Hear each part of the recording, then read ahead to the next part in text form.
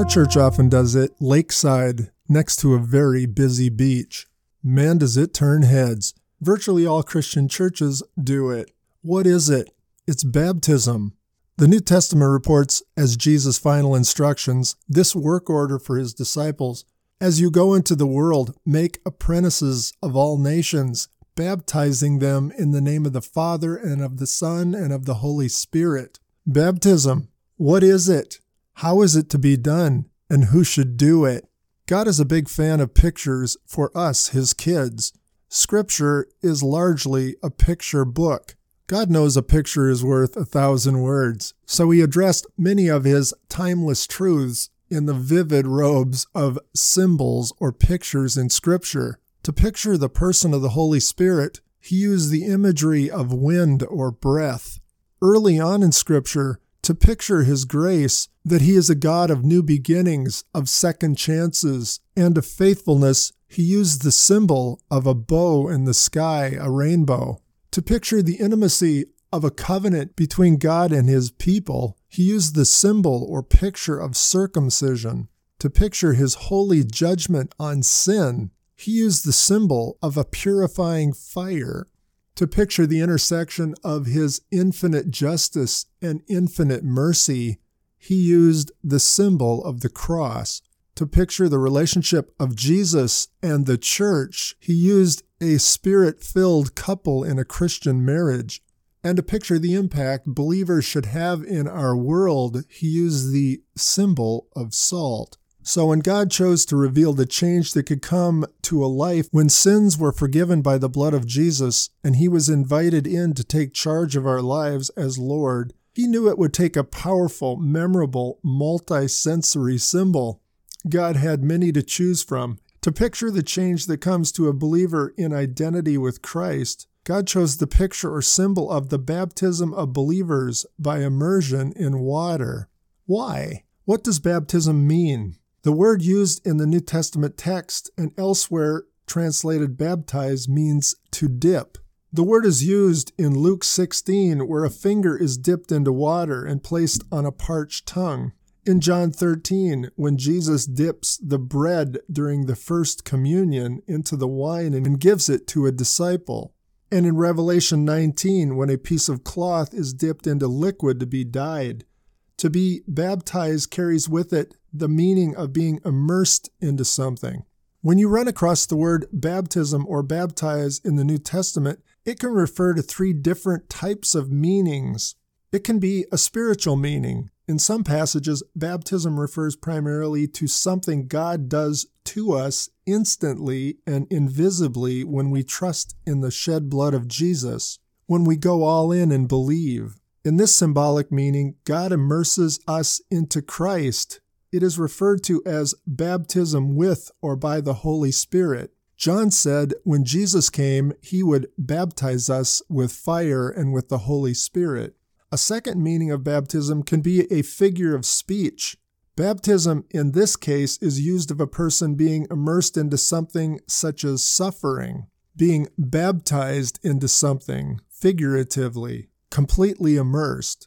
And third, there's the physical meaning. Baptism can refer to something we do obediently and visibly. That is, get dipped into water. Anywhere in Scripture you see a person being baptized in a body of water, it's likely this meaning.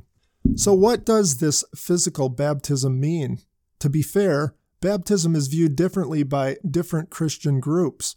Some churches believe that it is a sacrament. It actually affects a change in a person that gives spiritual life. This is traditional Catholicism. These sincere people believe that it imparts saving grace that results in the remission or forgiveness of sins. Other groups believe that baptism only awakens a faith that is already there. This would be the traditional view of many Lutherans. Both these groups believe that the sacrament of baptism is still God's doing, not a work offered by the one being baptized which makes him or her worthy. It's a way the Holy Spirit initiates people into the church.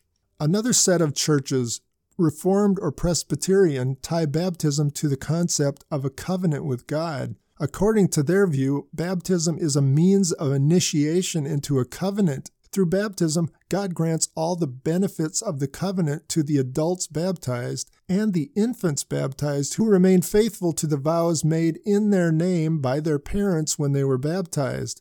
They view baptism as a sign and seal of God's inward transformation.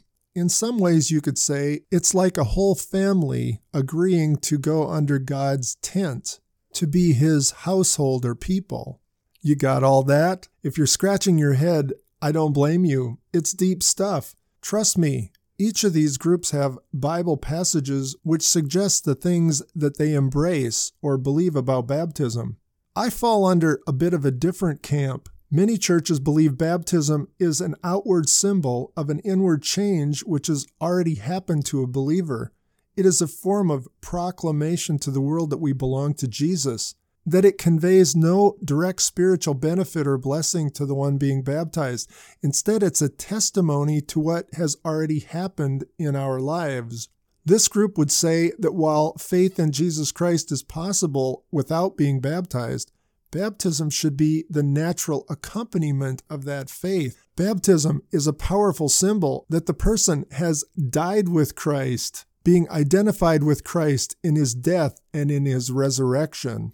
In the New Testament, baptism looked either backwards or forwards. In baptisms performed before Jesus died on the cross, people were repenting of their sins, looking forward and saying, "I'm ready for the Messiah to come." In baptism after Jesus died and rose, people looked back when they were baptized and said, "I'm all in. The Messiah has come, and I believe in Him." As to actual water baptisms in Scripture, here's a sampling.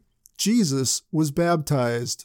We find that in Matthew 3 and other Gospels. He was looking forward.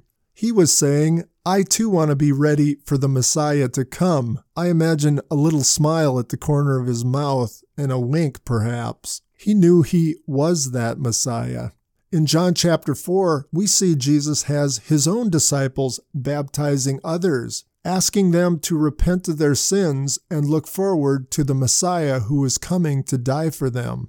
As I've already mentioned, Jesus commanded His followers that as they led people to trust in Him, they were to publicly identify those people as His through baptism, and then to train them or disciple them with teaching so that they would live godly lives and then pass that on to others. Additionally, in the New Testament, we see the normal timing of baptism to be very soon after coming to faith. For example, the Ethiopian eunuch in Acts chapter 8. That sounds like within minutes of trusting Christ. Several times in the book of Acts, we see whole families being baptized at the same time. On the second missionary journey, Lydia and the Philippian jailer are examples.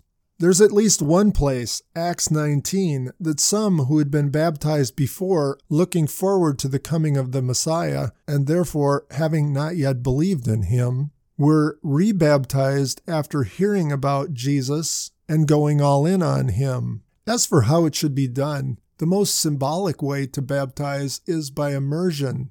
Immersion is the picture of dying to our old nature and self, that is, being buried with Christ in His death, and being raised with Christ in His resurrection to a new nature and a new life. Read Romans 6, 1 through 11. This passage is symbolically stunning. Very early in church history, the mode of sprinkling was introduced, partly because some areas did not provide pools of standing water sufficient for immersion. I, as a pastor, have had people who were not physically able to be immersed for health reasons. There's one troubling passage that we should unpack. It's 1 Peter 3:21. This passage is often cited that water baptism is more than a mere external visible testimony of an existing internal relationship. It says this, and corresponding to that, we'll get to that, baptism now saves you, not the removal of dirt from the flesh, but an appeal to God for a good conscience through the resurrection of Jesus Christ. Does this teach that being dipped in water saves us? And if so, what about people who follow Jesus who were never baptized? The context of this passage is Peter is writing to people who are suffering for their faith in Jesus. Using an analogy of Noah, who also suffered ridicule as he built the ark, Peter suggests that just as Noah was carried through the waters safely, so are believers. A boat carried Noah. So what carries the believers to whom Peter writes? Peter states it in the verse, quote, "An appeal to God for a good conscience through the resurrection of Jesus Christ." It is our being united with Jesus Christ in his death and resurrection that saves us.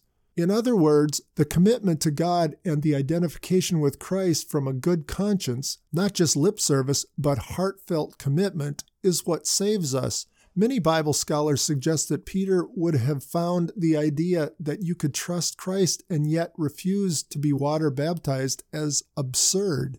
One would have to ignore teachings from Genesis to Revelation that our salvation is all God's doing to conclude from this verse that our act of obedience in submitting to water baptism would save us. Many would point to the thief on the cross the day Christ died. When he looked at Jesus and said, "Remember me when you come into your kingdom," Jesus said to him, "Today you will be with me in paradise." He was never water baptized, but you'd be hard-pressed to suggest he isn't with Christ.